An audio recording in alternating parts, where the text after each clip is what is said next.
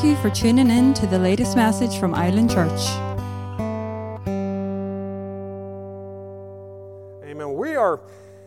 I guess we're going to continue on here with our series that we've been on here for the last, I guess we're on part 10 here, so last 10 weeks, amen, with Brother Adrian kind of mixing in here and there every 3 or 4 of those weeks. So glory to God, I tell you.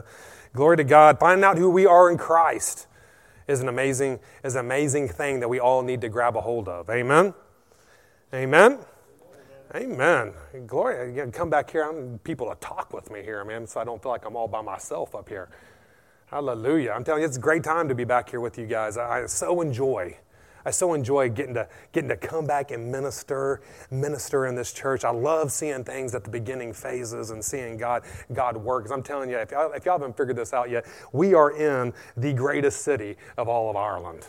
Amen. I don't know about that. I'm telling you, we are in the greatest city of all of Ireland. I was talking to a pastor friend of mine. His name's John Ahern, and I was his assistant pastor there for a couple years when we first moved over here out of Dublin. And he called me last week, and he was like, hey Ryan, how's everything going? How's the church going up in Derry? And I was like, oh man, it's going great. It's at the beginning stages, but we're having a great time. And he was like, well, what do you think about the city up there? I said, man, I love it. I said, it's probably the greatest city I think I've ever been in Ireland. He goes, what? Better than Dublin? And I said, yeah, quite a bit better in Dublin. I said, the people are nice up here. Amen. They're lovely people. And he just couldn't believe it, that Derry city would be more inclined and more a beneficial city than Dublin himself. I'm telling you, I love this city. I love it. And I'm telling you, that's not just preacher talk. Amen. That's not just preacher talk. It's not just because we have a great history here. It's not because, we're probably in probably the most beautiful part of the country up here. It has nothing to do with it. I'm telling you, it's the people up here that draw me. I mean, I'm telling you, this is Jesus, and this is Jesus alone. He has begun to shift something in Kimberly and my family's heart, amen, for the people that are up here. Because I'm telling you, church, God loves you. I mean, God loves you. He desires you. He wants you. Amen. I mean, I'm telling you, this drawing has so impacted me that we have left. Now, not necessarily left. We just don't get to spend all of our time there. But we probably walked away from the greatest church in all of Ireland down in Dundalk. I'm telling you, most of y'all hadn't been there. I'm telling you, it is the greatest church in all of Ireland. It's a powerhouse church with powerhouse people growing up in the things of God. And we walked away from those things. Why? Because we want to get hooked up with what God wants to do. I'm telling you, Jesus says, you know what? I love these people up here in Derry. Amen. I got a call for these people in Derry, and we need to get with these people so this city is not just known as the city of many names anymore. That this city actually becomes a city that is set upon the hill. Amen. That begins to draw all people from around this region, from all the counties around this region, into the city because of the light that's shining on the inside of it. Not because of the religion, not because of history, not because of some walls around here. No, we're going to break down walls. Amen. And allow His goodness to begin to flow. But see, it takes some people to get hooked up with these things. Amen. I'm telling you, God loves you. See, when you come to this place of the understanding and realization that God does love you, amen, that He desires you, that He's jealous over you, that He has such a desire for you to change something on the inside of you to where you can go change the city. Listen, church, I'm telling you, you'll spark such a flame on the inside of you that you won't be able to help but get submitted unto Him. That you won't stand it. You can't do anything but have a desire to get completely and 100% submitted unto Him. Why? Because there will be no fear. You start talking about submission, man, everyone gets quiet. Amen. But there'll be no fear of submission. When you come to this place, church, of knowing how much He loves you, how much He desires for you, that there is nothing but good in Him. He's not the one that's came and harmed you. He's not the one that's, shut down your church. He's not the one that killed someone in your family. He's not the one that has taken a job from you. He's not the one that's done those things. There's nothing but good in Him. And when we come to understand that, listen, church, you desire to put yourself in complete submission under Him because you'll find that He is good. Does anyone here actually believe that?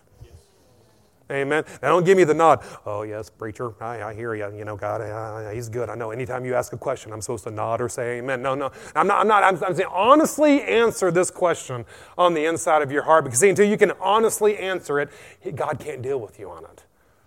Amen. We have got to come to this place of understanding how good He is. Amen. How much He adores you, how much He loves you. How much He's already set up a path and a calling for your life if you'll just grab a hold of it and begin to believe what He has to say.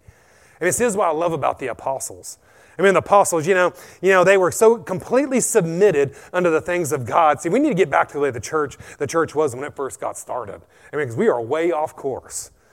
And the apostles, when the first church was started, listen, you go read through the epistles here. You look at Paul, you look at Jude, you look at Peter, you look at James. What is the first thing that they said about themselves? They said, Paul, a servant, as the King James says. The King James says, a servant and an apostle. Amen. That word servant there is the Greek word doulos. Amen. It means a slave. See, they said, slavery is not really a nice way of saying that. We're just going to say he's a servant. Now, that word means slave. It means a bond slave. See, these early church members, they came to the recognition knowing how good that God was, how genuine He was, how He has nothing but good planned for him. They said, you know what? I'm not just here with Jesus. No, I'm making my slave. I'm putting myself in bondage under Jesus Himself. I decide to be a slave to Jesus because I choose to do it. Why? Because I found that He's so good, there's nothing else I'd rather do than be placed underneath His ruling in our lives. This is what it's called to be a Christian. This is what it's called to be a Christian, placing yourself fully, 100% under the submission of the Lord Himself. Amen? I tell you, it fascinates me. Does that fascinate anyone else? And people, I ain't going to say that. I don't know about all that. Don't be calling me a slave. I mean, all this stuff is so rubbish, church.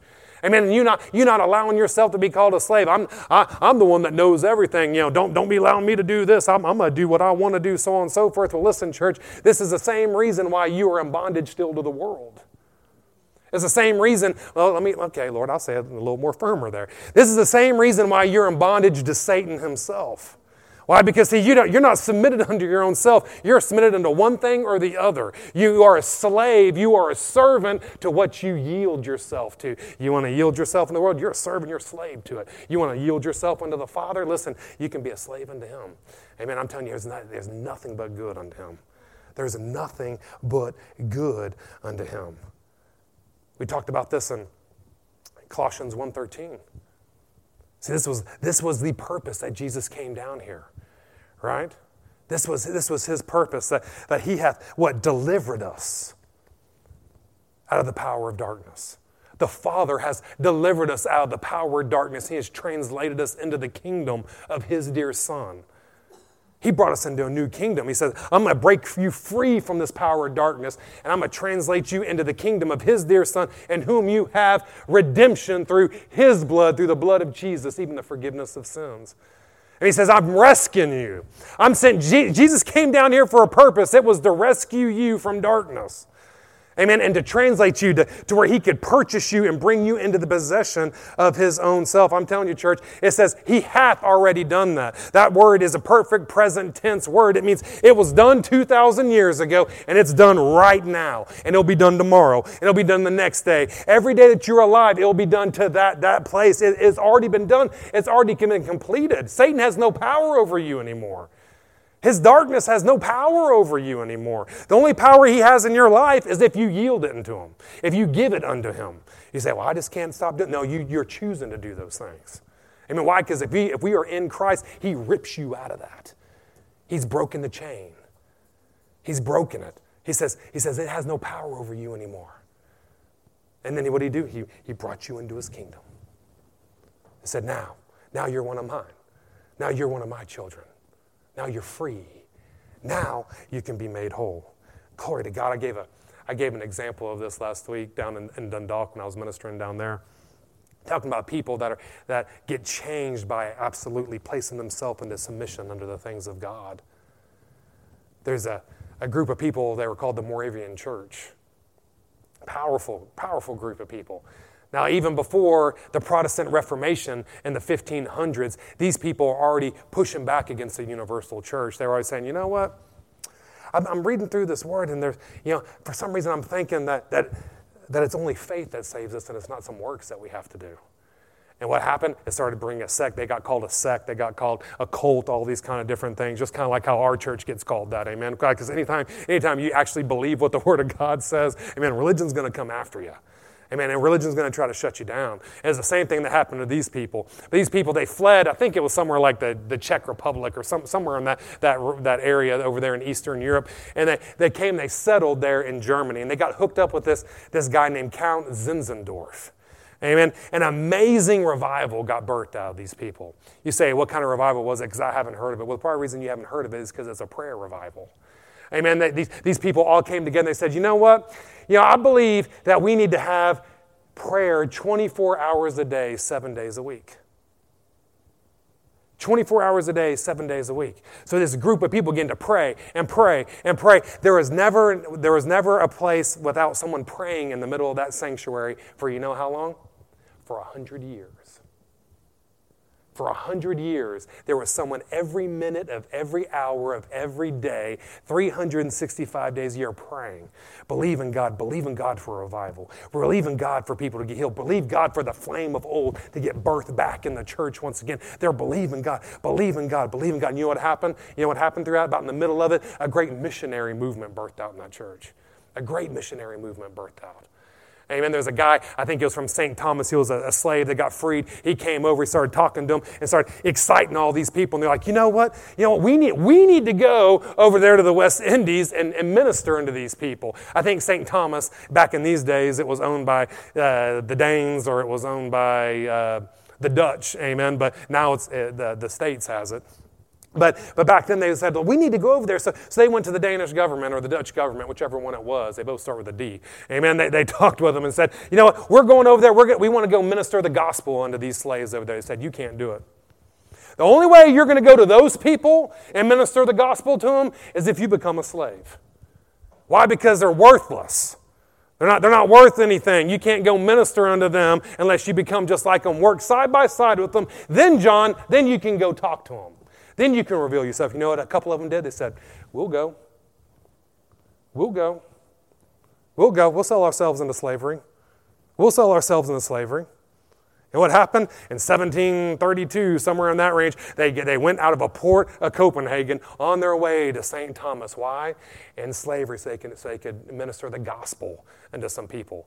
Why? I tell you, they had an amazing saying here that ended up being the battle cry for all the missionaries here. As they were on the ship, they said they were screaming out to their brothers and sisters on the shore, saying, "May the Lamb that was slain receive his reward of his suffering." Whoo, church, come on now. You got people that just put themselves in bondage going halfway across the world to minister unto slaves. They say, why are you going? Why? So the Lamb can receive his reward. The Lamb that was slain, may he receive the reward. What's that reward? It's you. It's you. I'm telling you, it's the slaves, it's the poor, it's the rich, amen, it's the smart, it's the idiots, I mean, it's everybody, it's not a gender, it's not male, it's not female, it's not anything about, it's not about color, amen. Jesus loves people. Amen. They said, we will give up our slaves, we will get put in bonds so we can release people from bonds. I'm telling you, that is the most powerful thing I think I've ever heard anyone do for the kingdom of God. Amen. In the Western church, we have a problem getting to church on Wednesday. Amen. You got people that were so submitted unto the things of God. God was so real to them that they said, you know what? I'll give up my life because I know he loves those people so much, and someone has to bring the gospel. Someone has to bring the gospel to these people. And they set off. Whew. I'm telling you, why? Because they knew they were purchased. 1 Corinthians 6:20, what does it say? For you were bought with a price. You were purchased. You were bought with the blood of Jesus. You were bought with a price. It says, therefore, glorify God in your body and glorify him in your spirit. Amen. Why? Give everything all because you don't possess it anymore. Amen. Your body's not yours anymore.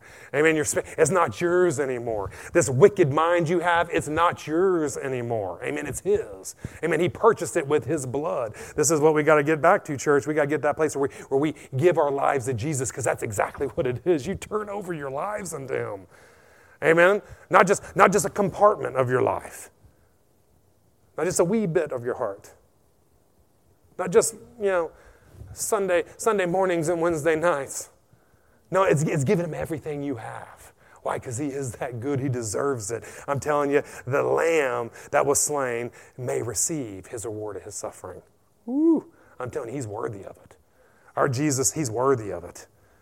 I mean, this is why I get so concerned about the let's just repeat the prayer type of thing. Repeat the prayer of salvation and everything's grand. Don't worry about it. You can go do whatever you want to do. Just repeat this prayer with me, and nothing changes in people's lives. Amen. I'm telling you, I don't like that. Why? Because I don't believe Jesus likes it. Why? Because when we get saved, when we get redeemed, when we get reborn, something has to take place on the inside of us. We have to change. Why? Because He strips everything out of us that's not Him. Amen. And puts Him on the inside of us. We get merged. We get married. We come in union with the King. Amen. And if something doesn't change, listen, church, I'm telling you, just the prayer you said or the confirmation you did or getting baptized as a child, none of that stuff matters. It's the change. It's the change that takes place. It's a change we're hunting after. Amen. So if we can get this right, church, if we can get the rebirth right, listen, everything else will fall into place. But we got to get that part right. We got to get outside of religion. We got to get the rebirth right. And know if we can just get that, if we can get pointed in the right direction and receive the true rebirth, I'm telling you, the game's over. Amen. Game will be over, and we can go do everything that He has called us to do. See, that's where you'll get into the place you don't. That's when we'll get into that place where we stop trying to disprove everything that Jesus said we can do. Why? Because you made one with Him. You say, man, I know He's real. If He said it, it's done. Amen. He says I can heal the sick. Guess what I'm going to go do? I'm going to go lay hands on the sick. Well, I'm not going to try to disprove it. No, I'm just going to trust Him. Why? Because I'm submitted to Him because He's my owner. Amen. If He told me to go do something just like your boss doesn't work, listen, you go do it. Amen. He's the one that takes responsibility for it. See, I'll say that, Lord. That will relieve you of a lot of pressure if you'll just understand that if you go lay hands on the sick, it's not you that's required to heal people. Amen? It's not you. Amen? You're not the one that's required to give people back, if they sow into your ministry or in your church. It's not you. You're not responsible for those things. The King is. Amen? Jesus is. He's the one that heals people. He's the one that delivers people. He's the one that sets people free, not us. We're just the vessel that He works through. Amen. We just got to be willing to step out when He desires to do something. Amen. And rock and roll with Jesus. Glory to God. Amen. So we get to this place. We get to this place of full submission. This is where we said here in Colossians 2:10 a couple weeks ago that you are complete in Him right now. See, one of these days, brother, I'm going to be complete. I'll be perfected as soon as we get into those pearly gates in heaven. How many of y'all know that heaven's not our eternal dwelling place? Does everyone realize that in here? No, it's temporary. We're going there for a bit, and then we're going with the King back down here, amen, to live for eternity with Him sitting on the throne in Jerusalem, amen? Amen? It's not when we get to no, Jesus made you complete right now. He perfected you right now. Amen. Something that's already been taking place. You say, well, my flesh don't look like it, man. My mind, no, I'm not talking about your flesh. I'm talking about the real you. Your spirit, man, has been completed. It has been redeemed. It has been made whole. It has been perfected. Now, if we can start being yielded to that, led by that and everything that we're doing, it'll change the way you think. It'll start changing what you do with your body. Amen. It will begin to redeem the rest of you. He says in John 1:4, he says, in Him was life. Some of our foundational scriptures, right? In Him was life. And this life was the light of man. In Him was life, was a Zoe, the God kind of life. Amen. And this life was the light. It was the phos of man. What is phos? Is that Greek word light is the manifestation of the life of God revealed. Amen. Revealed by His illumination. Revealed by the light that's on the inside of you. You've now become like a lightning bug. Amen. You had those little bug zappers that are saying you are that light that's doing what? Drawing everyone to it. Amen. Drawing everything to it. Why? So they can get zapped. So why? So they can die. Right? So they can be dying. Why? So Jesus can raise them back unto life. Amen. We are that light. It says here in Matthew 5:14 that what? That Jesus is the light of the world. No. No, you are the light of the world. Why? You've been merged and made one in union with Jesus. You are the light of the world. You are the phos of the world. You are the city that's set upon the hill. Amen. Jesus left so yet you could become this place. Amen. If we'll come to that place of realizing it. John 1:5, says, the light, the phos that shines in the darkness. And the darkness couldn't comprehend it. His light that shines in the darkness, scodia, that Greek word, spiritual obscurity. Amen. The light that shines in the monks of spiritual obscurity. Amen. And darkness can't handle it.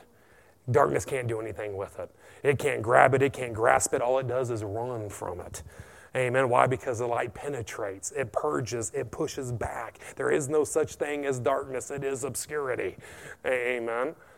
Why? Because when light comes into place, it doesn't exist anymore. But light has to come into place. The light of the life of God. Amen. The manifestation of His life. Over the last several weeks, we talked about this. We said that the only weapon that Satan has against you is darkness. The only weapon he has against you is darkness, is spiritual obscurity. It's not the curse. It's not poverty. It's not sickness. See, those things can't come upon you unless you permit it. Amen. When things get obscured on the inside of you. Yeah, I'll say that. Depression. Depression can't come upon you, amen, unless you permit it. Why? Because it's obscurity. Amen. It's obscurity. It's darkness. It is manipulating the light that's on the inside of you. Do you begin to believe him, the adversary, more than the Father? And what happens? You begin to start speaking these things. And when you start speaking these things, you are the one that gives life to it, not Satan. We give life to it. When we speak forth these things, we give life unto it. I'm telling you, church, we need to mind what comes out of our mouth. Your mouth is powerful. Your mouth is powerful. Whatever you believe, church, is what you confess. And what you confess, I promise you, as we always say in this house, it will manifest in your life. Amen. We got to get to that place of changing the things that we say. How do you do that? You change what you believe. We change what we believe. I'm telling you, church, this is why we, yeah. I mean, Satan can't steal your light.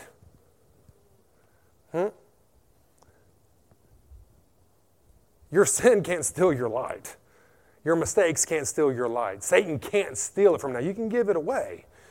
Amen, but he can't take it from you. I mean, he can't take light from you. He can't take the light and the life of God, but what he can do is that he can obscure it. Amen. That's why we get a lot of weak Christians walking around the world nowadays, because he can't obscure it. I mean, he can't make it very hazy to where everyone that's looking upon you can't tell if you're a Christian or not. Oh, I know they say they're a Christian, but really are they? Amen. People ought to be able to look at you and know without a shadow of a doubt. Why? Because you're one of those weird ones. Amen. You're fanatical. Amen. Why? Because that's someone that's submitted unto the things of God. But see, we look at that like that's a bad thing in the church. Oh, man, I don't want to be like one of those weird Christians, actually speak in tongues and, you actually want to lay hands on people and believe God's going to actually do something. Now, those are the people will come to you. Amen. When something's going, they may make fun of you now. But I'm telling you, I know why, because I'm like the black sheep of my family. Our whole families are Baptist. Amen. But what happens when they need healing in their body? They don't go to their pastor. Why? Because they won't pray for you. Amen. But they'll come to me. Why? And they'll get results because of it. Why? Because we believe what the Word says. It's okay to be fanatical. Let me give you permission to be fanatical. Amen. It's okay. Amen. Glory to God. It's okay. Amen. But he can't steal these things. He can make it hazy on the inside of you. Now, we spent the last several weeks talking about light and darkness, so you can hear that one statement alone, that Satan can't steal these things from you. You can give it away. You can allow it to be obscured in your life, but he can't steal it from you. Why? Because Jesus won't let him. Amen. Jesus, God the Father, will not take away your salvation. Now, I don't believe. Oh, here we go. I don't believe in once saved, always saved. Amen. Because that's a foul doctrine. Because God never takes away. He never takes away your ability to choose. Amen. Why? Because love gives you the ability to choose. Amen. Now I don't believe in once saved, always saved, but I do believe in once saved, mostly always saved. Meaning no one can take it from you. God's not going to take it from you. Satan's not going to take it from you. But you can't hand it over if you don't want it anymore.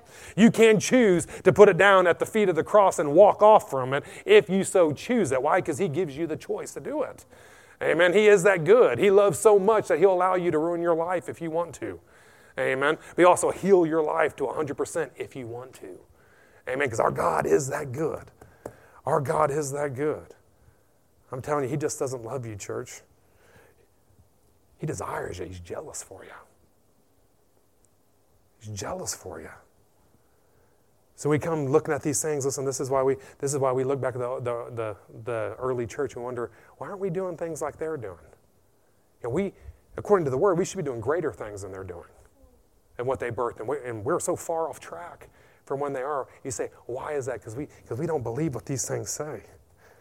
Amen. Yeah, we believe that Jesus loves us, but we think that he loved the early church more than us.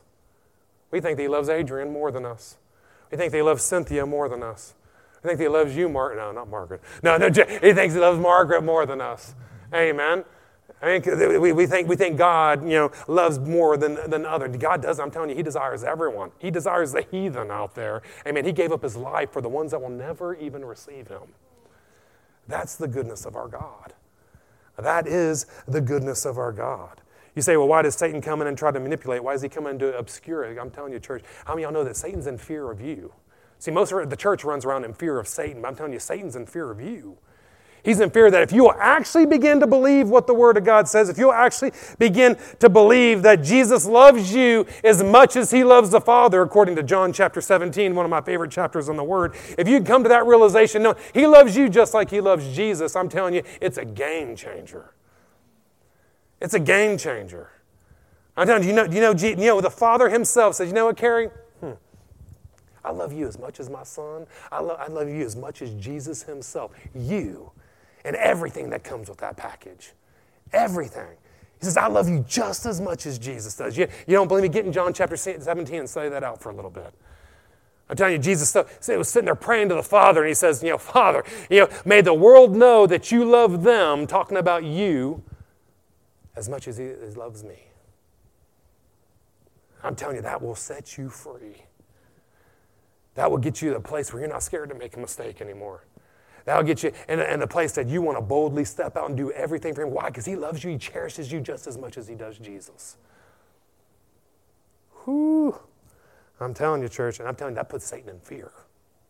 Because see, when you come to that realization, you're going to see his darkness, his obscurity coming to you. You're going to feel that pain of sickness. You're going to hear about COVID's coming around. You're going to hear about all this nonsense, and it's going to make you irritated. Why? Because it's not of him.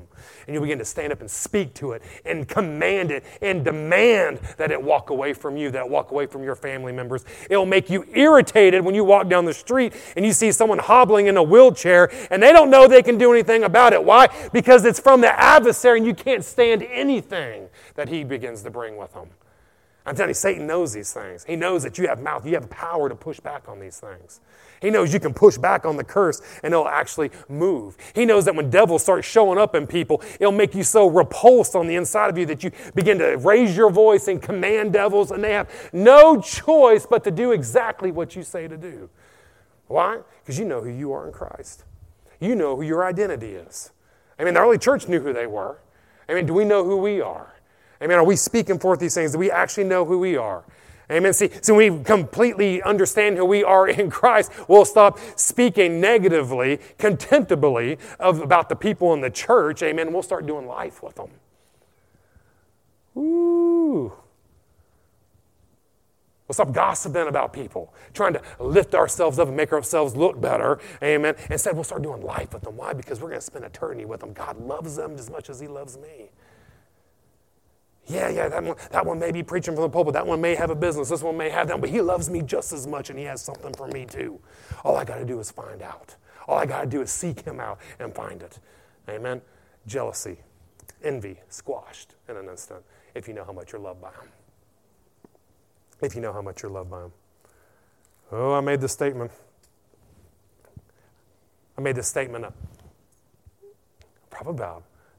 Probably about a month ago, I guess, already. I made this statement, and this is what got us into this whole light and darkness teaching, because God wanted to lay a foundation. Amen. With that one statement I made about a month ago. You say, what is that? I said, I have a desire that we as the church, we as the body of Christ, we begin to walk outside the streets and our shadows begin to heal people. And we're so filled up with the glory and the power of God, amen, that people come on the streets and they desire just to get close enough to where and they'll get healed. And that's my desire. Why? Because it's Jesus' desire. Amen. It's Jesus' desire for the church, so it's my desire for the church. That each and every one of us is like that, not just one. But each and every one of us in here are like that, and we give that to other people. Amen. But listen, that's what provoked this teaching. So now I want to kind of come back, and I want to touch on this. I want to teach on this here for a minute, so I can kind of explain exactly what was happening here in Acts chapter 5. In Acts chapter 5,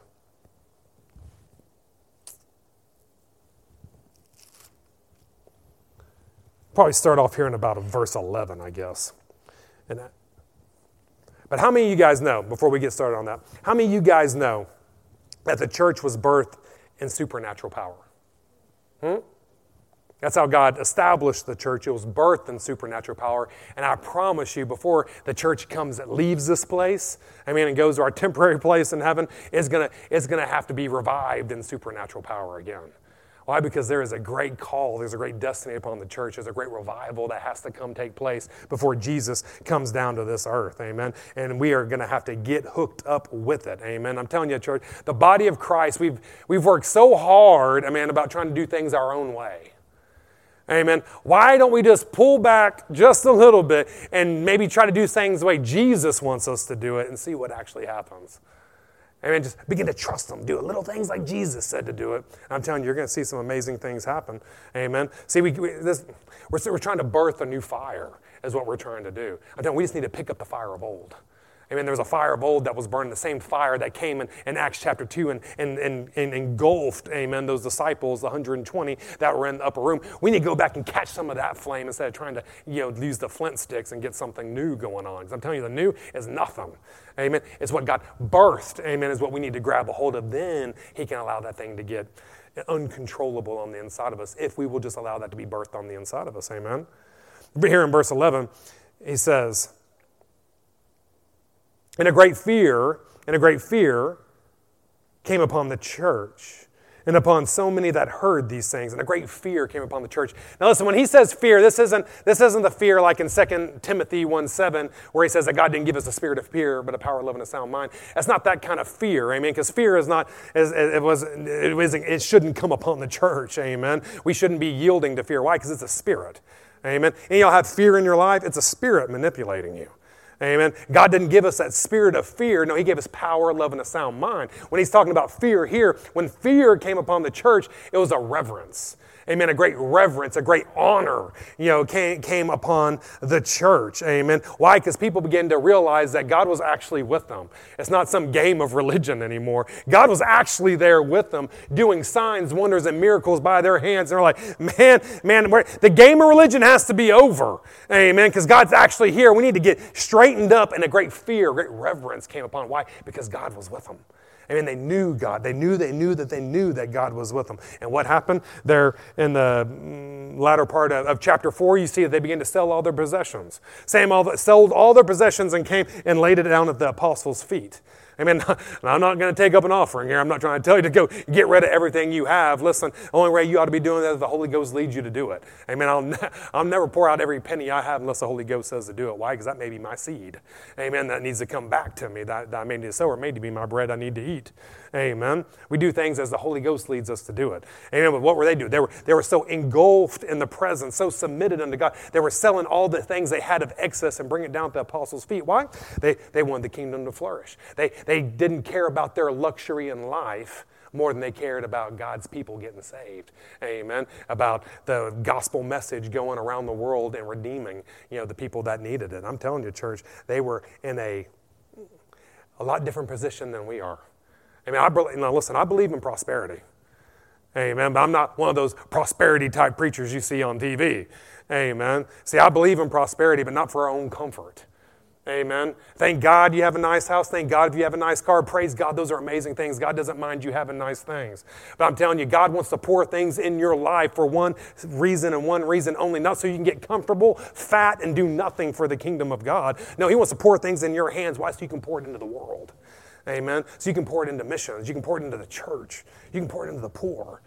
Amen. I'm telling you, we got a good God. Amen. So they were doing all these things. They sold off everything they had, brought it down to the apostles' feet, and then you had Ananias and Sapphira. Oh, we could go preaching on that. But we had Ananias and Sapphira. They said, you know what? Everyone's getting all this props. They're getting all this praise, for selling what they have and bringing it at the apostles' feet. You know what? We're going to do the same thing. I want a little bit of that. I want a little bit of that, self-promotion. I'd love for that to come on the inside of me. So I want to get moved up in the kingdom. So I'm going to be a big giver too. So what they do, they went and sold their property and they gave just a wee bit in piece. They cornered off a part. They gave it to the church and then they held back the rest for themselves because they're like, man, I ain't that stupid. I ain't going to give away everything I have. I'm going to hold a little bit back so I don't have to go begging for anything. But I'm going to tell everyone I did this. And when they told everyone they did it, they didn't just lie to the church. They lied to the Holy Ghost. And when they lied to the Holy Ghost, it opened up the door for Satan to come in and he stole their life. He ripped their life right from them. Amen. Brought death into them. And then what happened? All these amazing things were starting to take place. And what happened? Then a reverence came upon the church. Then an honor for the things of God came upon the church. You say, why in the world did Satan do that? I'm telling you, Satan hates you. I'm telling you, you give him an opportunity, he hates you.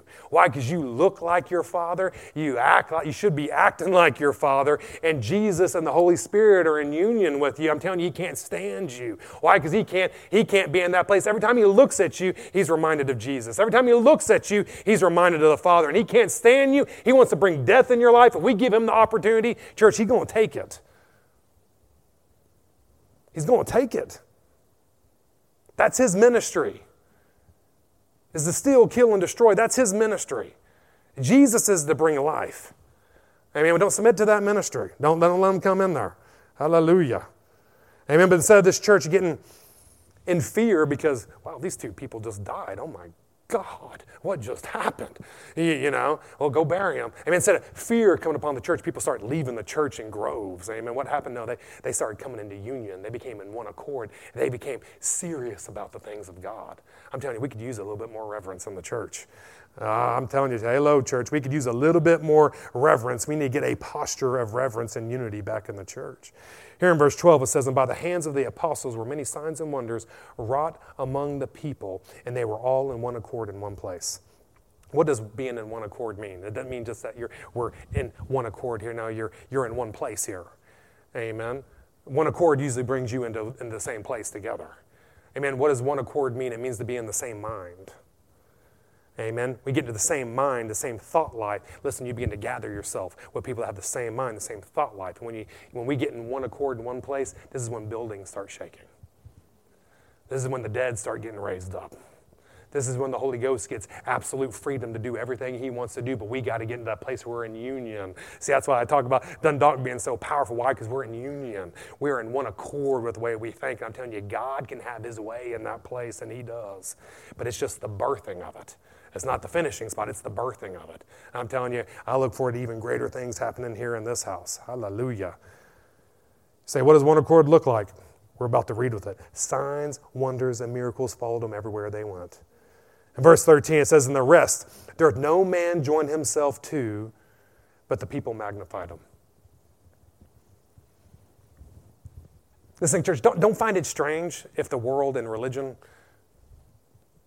don't come into agreement and don't join themselves to you. Let me rephrase that. You're going to have to be okay, amen, with the world and religion and people not joining themselves unto you. You're going to have to be okay with that. You're going to have to be okay with them not agreeing with your standards, with your morality, with you being completely consumed by Jesus. You're going to have to be okay with that. Amen. You're going to have to get okay with it. Amen. And then just allow yourself to be that example. Allow yourself to be that example. Because see, they didn't want to join them, but they did magnify them. They didn't join them, but they said, you know what? Adrian, man, that guy's a little different. I don't know if I want to be like him, but I'm telling you, that's a man of God. That's a man. See, I have a friend, amen, that is a flaming Baptist, flaming Reformed Baptist. And he sits there, and we're sitting there around a bunch of his Baptist friends, and we're sitting there chatting about things. I said, and I don't put up with lies when it comes to my father. I'm like, no, my God's a healer. My God's this, my God's that. And I'm talking all this stuff. And as I'm walking away, they're like, how do you hang around that guy? How do you hang around that guy? You guys have two completely different doctrines as they're talking to this man. And the guy believes that Jesus actually speaks to you. He believes the gifts of the Spirit are still in operation. He believes that he can actually heal people through Jesus when he lays hands on people. And he said, I don't necessarily agree with all his doctrine, but I know who he is. He's real. He's real. And there's amazing things that come with him. And he's real. I don't agree with everything he says, but he's real. Amen. See, people don't always have to agree with everything you say, church. But I'm telling you, if they can just see the realness on the inside of you, listen, they'll start breaking down some of those walls, amen, to where they can actually be around you. And you will be able to shift something in their life. And I'll even go on to the other side of saying this. If the world is in agreement with you, if the world loves to be around you, church, you better be checking yourself. You better check yourself. Are you reverencing the things of God? Because I'm telling you, the world ought to get jittery when they're around you. Why? Because of the presence you carry. Amen. And you ought to get so filled up with that presence that the world, they can either run from you or they're running to you. Amen. But they're not in the middle. Amen. Don't be okay with being in the gray area. There is no gray area in the church. Amen. We're either flaming hot or we are not. Amen. It says here in verse 13, and no man does join themselves to him, but they magnified him. Verse 14, it says, and the believers were more added to them and to the Lord, multitudes, both men and women, insomuch that they brought forth the sick into the streets and laid them in beds and couches, lest the shadow of Peter might overshadow them. And there came also a multitude out of the cities, and some multitudes around the cities and around Jerusalem, bringing sick folks and them which were vexed with unclean spirits. And it says that every single one of them were healed. Every single one of them were healed. This is where we're driving towards. That every single one of them were getting healed. Amen. What does one accord look like? It looks like that. This is what's going to happen. You want to know when we get in one accord at the church, it's going to look like that. Then when we start walking down Strand Road out there, like, oh, there they are. Dez is walking down the street. Bring him out. You know that sick dude, bring him out here. He's going to get healed. He's coming down the road. I mean, people think this is far-fetched. It's not. This is biblical. This is biblical. I mean, it's not far-fetched, church. This is what one accord looks like. We're not fighting against one another. We're not fighting against doctrine. Amen. We're just releasing the kingdom. People will begin to gather. Why? Because they will be able to see the light. It won't be hazy on the inside of you anymore. They'll be able to see it. Amen. Who brought forth the people that believed? Amen. Why? Because they recognized something on these people. So they went and they dragged people out of their beds, dragged them out of the hospitals, dragged them out of their deathbed, dragged them out of the casket, I'd guarantee you, and set them down as the apostles were walking by so that the shadow might overshadow them. That it might overshadow. Now, why is it Peter's shadow that they're always focusing with? You ever thought about that? Why was it just Peter here? Why wasn't it, James and John, man? They're a part of the crew. I mean, those are the three that were most intimate with God. They're part of they're the ones that saw the Mount Transfiguration. They were part of the crew. Why was it just Peter? Amen? Well, I don't have that answer for you, but why was it just Peter? I mean, you look at James. He was the first one martyred. I mean, there had to be power flowing through James. If they were the first one they yanked and tried to cut his head off, or did cut his head off, amen. It was the first one, so he had to be flowing in power. Even John himself, later on in his life, they tried to kill him as well. What did they do? They tried to lean him into boiling oil. What happened? They dipped him into boiling oil and pulled him back out, expecting his flesh to be falling off of him. What did he do? He starts praising God. Glory to God. Why? Because he wasn't done yet. See, God says, with long life I will satisfy you, not when people want to kill you, not when people want to destroy you. His life wasn't done yet. He said, no, I don't think so. They figured out, man, we can't kill this man. Let's put him off to the island of Patmos. We better send him out there. Maybe he'll die out there. He didn't die out there either. Why? He wasn't done. What did he do? He wrote the book of Revelations. He wrote letters unto the church. Amen. He brought freedom back in the church. And what did he do? He got released from that place, went to Ephesus, and Ephesus is where he died as one of the bishops of the church there, one of the elders of the church. Why? Because he was done. He was done. But why wasn't it him? Why was it just Peter? Amen. Well, some say that Peter was the eldest of them all.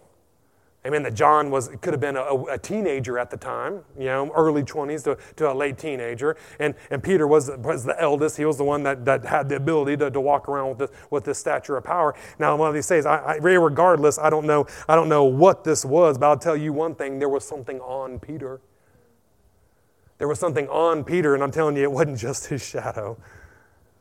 Amen. There was something that came upon Peter that was absolutely amazing. Amen. That people thought, if I can just get close enough, I can get in a shadow's distance from him, I'll get healed. That's how much glory is coming off of that man. That's all I need to do. Ooh, church, do you have anything upon you today? Amen. Is there anything upon you today? See, this is where the church needs to be. This is where I want to be. I'm not there yet, but this is what I'm hunting after. Amen. I'm hunting after. I want to be so filled with the glory and the presence of His light, church, that it begins to radiate on me. It's a cloud that begins to follow me everywhere I go. That people say, man, all I got to do is just get in a shadow's distance from it. And I know I'm going to get healed. Why? Because of the power that you're carrying. Because of the power, what's overshadowing you. I'm telling you, I love it. I love it when you pray for people and people fall out under the power of God. That's amazing. I love it. I even like it when it happens to myself. But I'm telling you, we need to get past that place where we're believing God for people to fall under the presence of God and believe God to get raised up by His power. Amen. That we can walk and people get raised up. The dead get raised up simply by the power of God that's radiating on the inside of it. What was on Peter? What was on Peter? It wasn't just a shadow, church. What was on Peter? I'm telling you, it was the glory of God that was upon him. See, just like Jesus, in Mark chapter 3, when He was walking down the streets, people were going touching Him, touching His garment. Why? Because everyone that touched His garment got healed. Amen. It wasn't the garment that was healing people.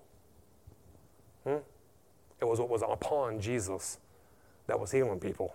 All they had to do is get close enough to touch His garment, and they were getting healed. That's where their faith was going, and they could get healed. Amen. Then you see Peter doing greater things than even Jesus was doing. All they had to do is get from me to Adrian. They were getting healed. They didn't even have to touch them. Why? Because it's the same thing that was upon them.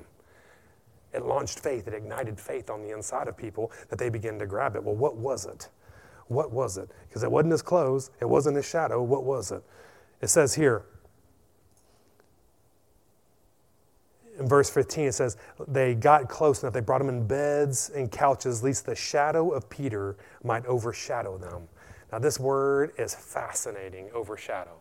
It's the Greek word episkiadzo. It means epi, which means to upon, and skiadzo, which means to cast shade, properly to cast shade or a shadow upon someone. If you look in the Strong's Concordance here, it means to envelop in a haze of brilliancy.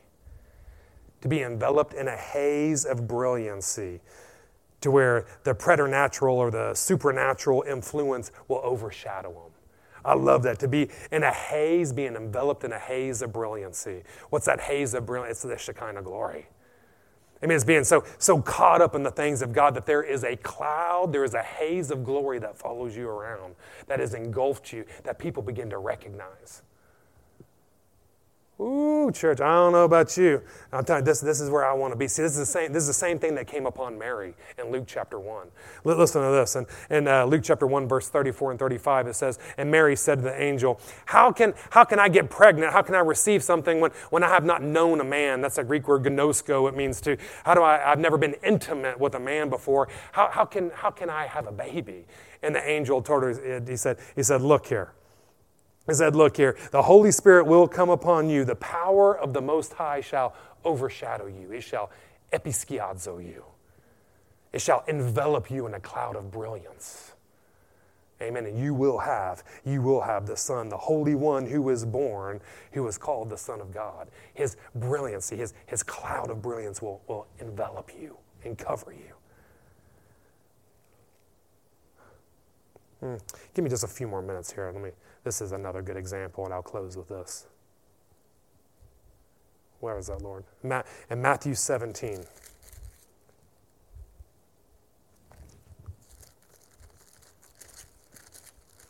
In Matthew 17, another powerful example here of the transfiguration that took place.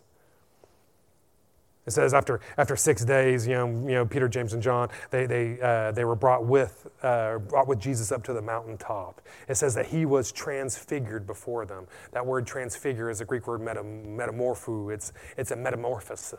A metamorphosis took place.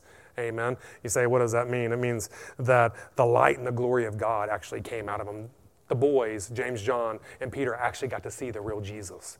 They got to see what was on the inside of them. A metamorphosis took place. And it was such a metamorphosis, it was such a brilliance that not only his face began to shine like Moses did, amen, but even his clothing began to shine. It says he was transfigured before them, and his face did shine as the sun, and his raiment was as white as the light. And behold, there appeared unto them Moses and Elijah talking with him. Then answered Peter and said unto Jesus, Lord, it is good for me to be here. Because I'll make 3 tabernacles or 3 tents, one for you, one for Moses, and one for Elijah. And while he yet spoke, a bright cloud overshadowed them and said, Behold, a voice out of the cloud said, This is my beloved Son, in whom I'm well pleased. I love that as Peter, in his ignorance, sits there and starts saying, Hey, Jesus, I know all 3 of you are equal. Amen. Moses, Elijah, and I'll make a tent for all of you. When you had Moses and Elijah, the one that was representing the law and one that was representing the prophets, they were come to glorify Jesus. Amen. And what did the Father do? The Father said, hello, this is my Son. This is my Son who I'm well pleased. This is my Son and who I'm well pleased. But he says that a bright cloud engulfed them. What is that bright cloud? That's that word photos, where it comes from phos, right? It means the light of the life of God began to engulf them. Amen. To come around them, it began to overshadow them, episkiazo them. The light and the life of God overshadowed them as what was that? And as a haze of brilliance began to envelop each and every one of them. How did Peter know that he could receive this? How did Peter know that he could get the same glory on him? He believed what John 14:17 said. When Jesus looked at him and said, you know what? The same works that I do, you shall do also. Even greater works than these, because I go unto my Father. He knew these things to be true. He knew, all you got to do, Jesus say to me, I'll walk on water. All you got to do, Jesus say, is go heal someone. I'll go heal them. All you got to do, Jesus say, that I can get engulfed in this kind of presence, and I'm going to hunt after that presence until I get it. And when I get it, I'm going to begin to walk down the streets. I'm going to do the same exact things you did, even greater things. All we got to do is get enveloped in that haze of glory. Why was it so easy for Jesus to manifest this presence of God? It was his identity. It's who he was.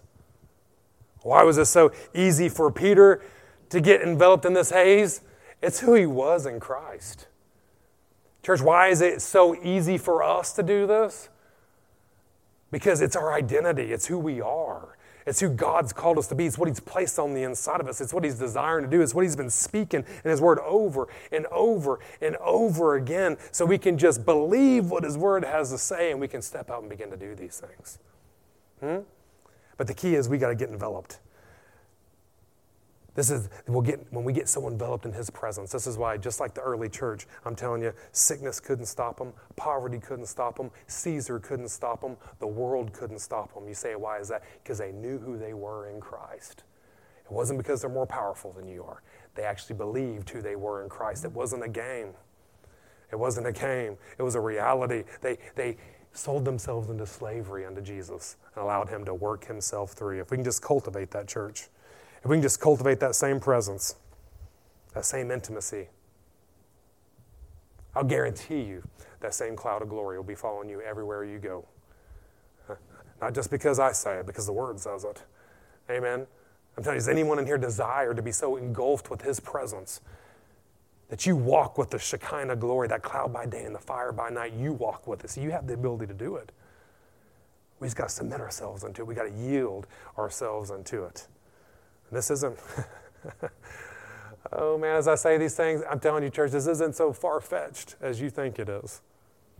This isn't just a sermon. I'm telling you, this is a message from heaven.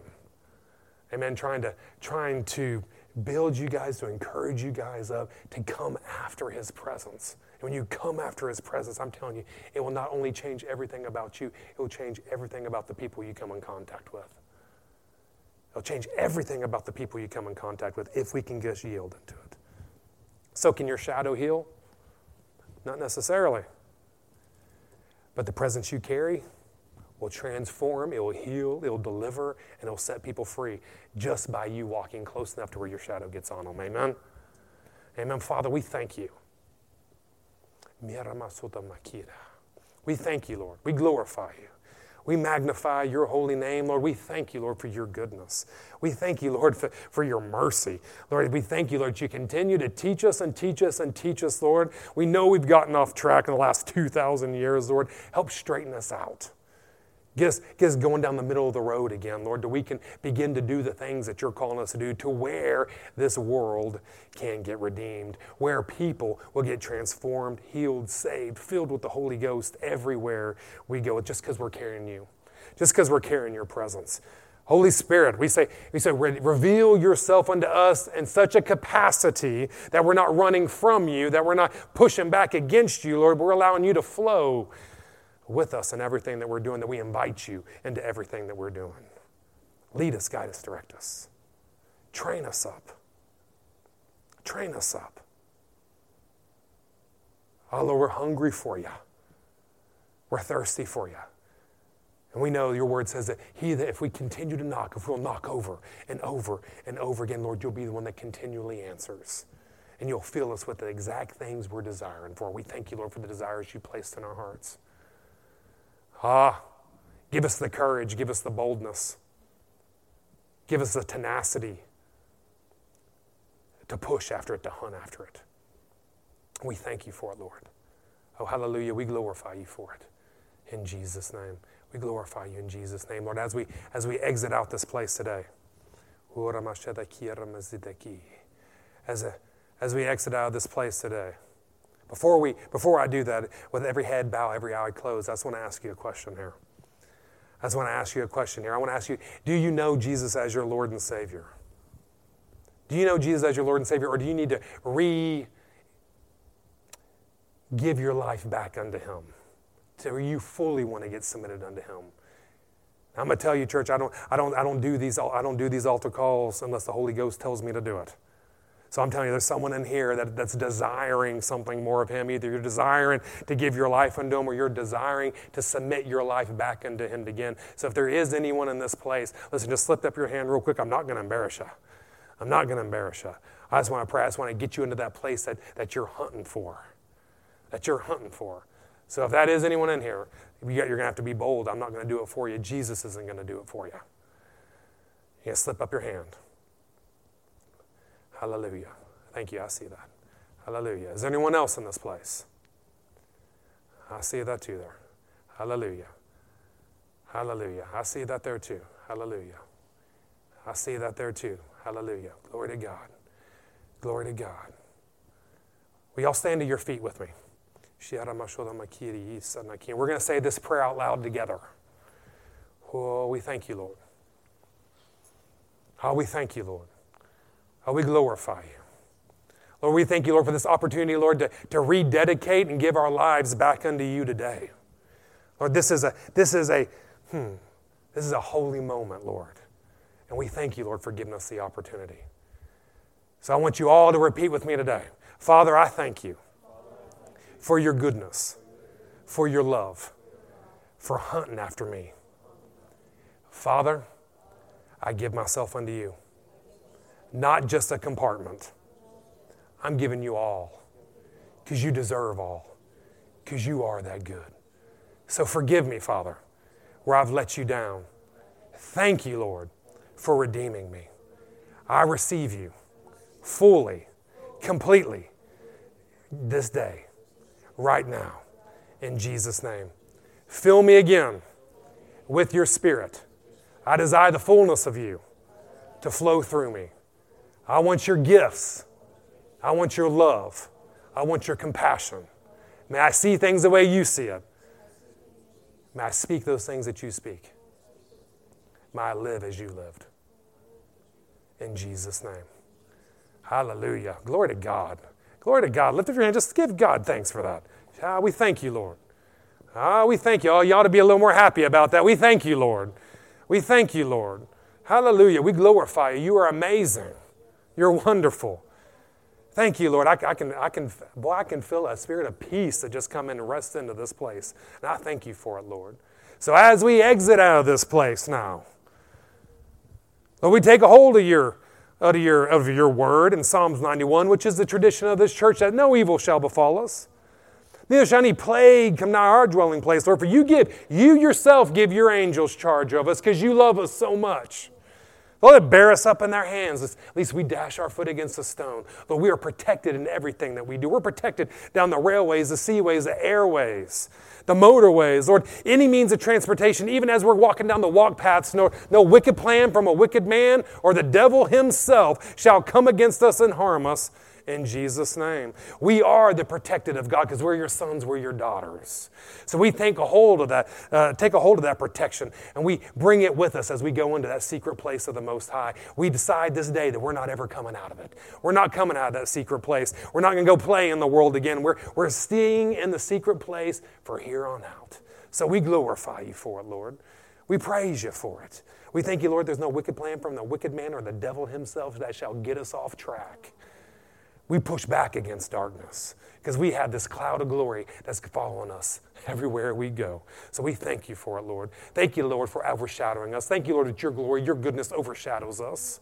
Lord, and may it purge darkness when it comes near us. Lord, that even people that are sick, when they come into our presence, Lord, they get healed because of your goodness that's in us and upon us, Lord. We thank you for it, Lord. We thank you, Lord, for this church. We walk out here in faith and love towards you and love towards one another. Lord, thank you for the ambassadors of Christ you've called each and every one of us to be. Thanking you, Lord, that here at Island Church we are covered by the blood. We are empowered by your word, and we are anointed by the Holy Ghost. Amen.